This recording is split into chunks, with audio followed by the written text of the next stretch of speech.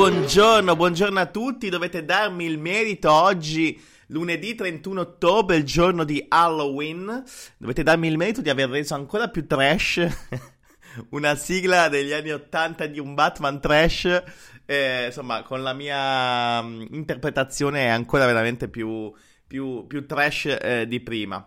Come vi dicevo, oggi è Halloween, l'ultimo giorno di ottobre, ci sono 22 gradi in giro per la nostra penisola di media, e questo fa sì che ormai è stato ribattezzato come l'Halloween più caldo della storia. Mai nella storia sono state toccate queste temperature questo periodo dell'anno, quindi ho visto immagini, spiagge piene, hotel pieni, cioè bene se guardiamo la contingenza attuale, ma questo non è solo che non può essere che l'inizio o comunque la prosecuzione di una questione climatica che non può più essere, diciamo, vista come una cosa positiva. Ah, che bello c'è il sole, che bello andiamo a spiaggia. Sì, bello andiamo a spiaggia, a parte che sono 6 mesi che c'è caldo e io sinceramente comincio a non tollerarlo più, anzi non lo tollero più, però questo ci deve fare riflettere, ci deve far pensare. Questo è il periodo della rassegna, ma visto che oggi è Halloween, iniziamo con questa sigletta. Ecco, oggi è una giornata spaventosa. Allora, iniziamo dal Corriere della Sera. Sicurezza, scelta la linea dura, misure anche su giustizia e pandemia, ma Meloni si difende. Ma le bollette restano la priorità, perché Meloni sicuramente ha, diciamo, il problema e comincia a avere la paura di lasciare troppo spazio ai suoi ministri, ai suoi partner di governo, che di fatto si stanno prendendo tutto lo spazio e tutta la voce possibile per parlare dei loro temi. Quindi Piantedosi, che era il capo di gabinetto di Salvini, ricordatevelo, quando Salvini era il ministro dell'interno, ha già diciamo pronto un decreto contro i raduni illegali, i rave, e definisce fermezza e rigore. Ecco, io direi che questo governo potrebbe essere, diciamo, come posso dire, semplificato per quello che si è visto adesso con queste due parole, fermezza e rigore. È stato deciso lo sgombero di 3.500 giovani a Modena che stavano partecipando a un rave, appunto, per Halloween. Ovviamente credo che Meloni sia d'accordo su questo, ma sa benissimo che se dopo una settimana, 10 giorni, con un casino di robe che abbiamo complicate da gestire per le famiglie italiane, ci si mette a parlare di sbarchi, di rave, di Covid, e insomma si trascura quello che è il problema principale, che è ovvero quello della crisi energetica e dei problemi proprio di tenuta sociale ed economica del paese, è chiaro che poi è un attimo che diciamo il successo di Meloni diventa poi un problema da gestire, perché la gente dice: oh, ma io voglio sapere cosa fai per me, non per rave o queste robe, diciamo, passano poi in secondo piano. Secondo me queste cose possono essere, io non sono d'accordo, possono essere, diciamo, toccate quando hai una stabilità e quando hai un paese che comunque marcia da solo e non ha problemi gravi come abbiamo in questo momento. Poi c'è una parte sulla curva dell'Inter. Io ammetto di non capire nulla di calcio, quindi non capisco nulla, non so come sono le gestioni delle curve, so che sono tante in mano agli ultra, ma non ne ho la minima idea. Il racconto di tifosi costretti a lasciare la curva dell'Inter. Il capo degli ultra è stato ucciso e dalla curva nord parte l'ordine di lasciare San Siro. Chi esita viene convinto, tra virgolette, con modi bruschi. Ecco il racconto di chi è stato costretto ad andare via. Ecco, io su questo ammetto la mia ignoranza, non so di che cosa parliamo. Però per quanto mi riguarda c'è una bellissima notizia.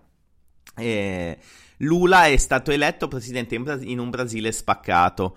12 anni dall'ultimo mandato, il nuovo presidente del Brasile, sconfitto il candidato della destra e capo di stato uscente Bolsonaro, che non ho mai sopportato la sua modalità di governare un paese grande, importante e forte come il Brasile. Quindi vedremo. Ovviamente il Brasile è spaccato perché lo scarto nel ballottaggio è stato minimo, quindi c'è sicuramente una parte di paese con Lula e tutta la dall'altra parte che è completamente all'opposto, quindi Lula avrà il problema che dovrà governare per tutti, e quindi insomma quando sono così veramente vittoria al pelo, poi è sempre complicata. Però io sono contento che abbia vinto Lula, assolutamente.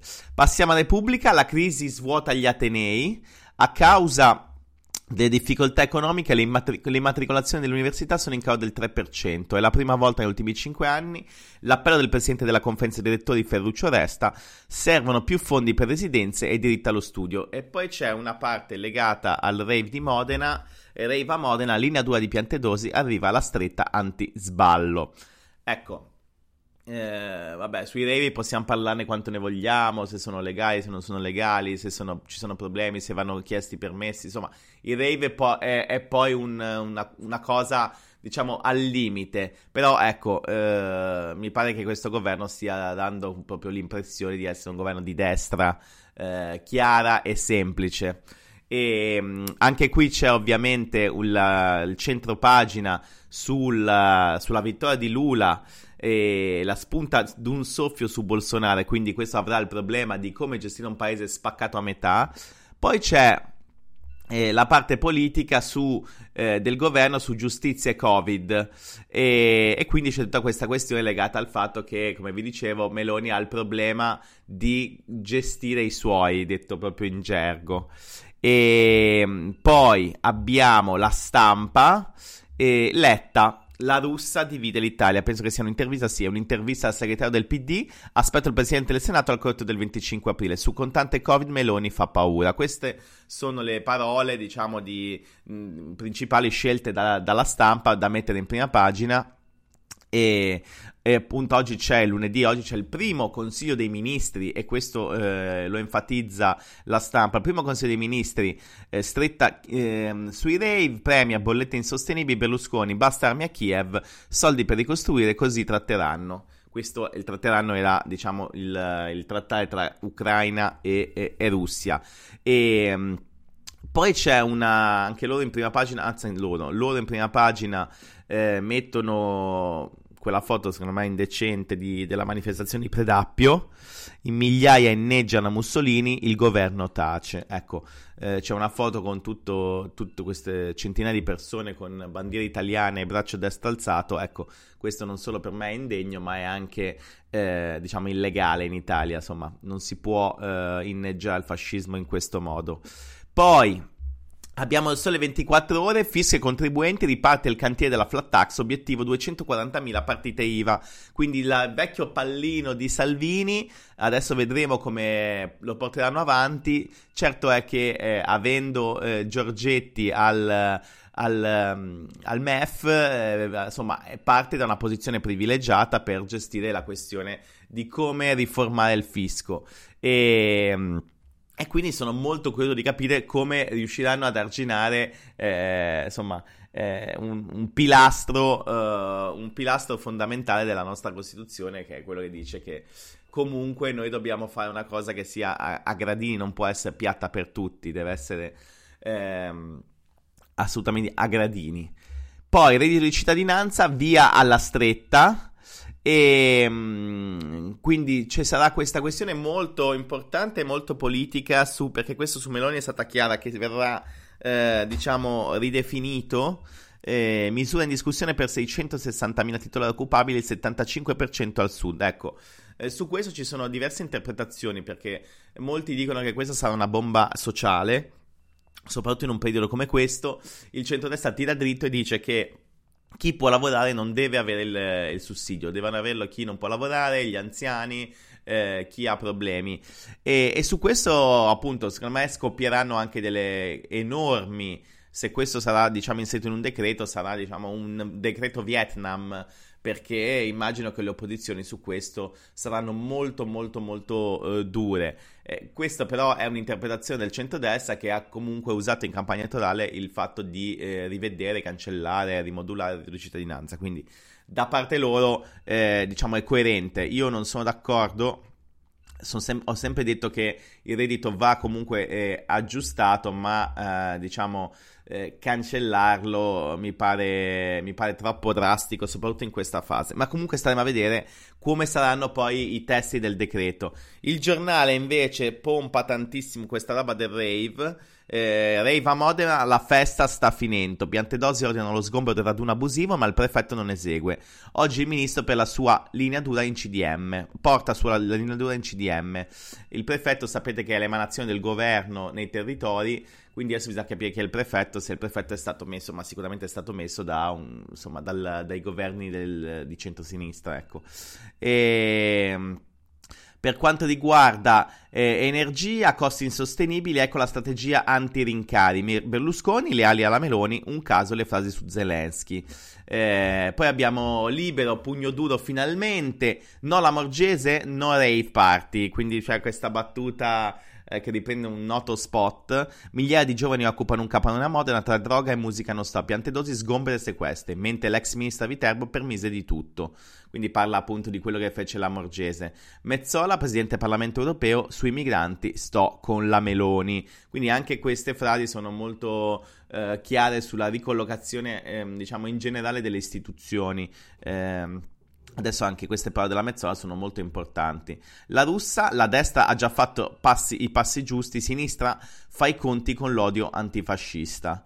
E vabbè, insomma, questo è un po' Libero che comunque continua a sostenere e a spingere l'azione del governo.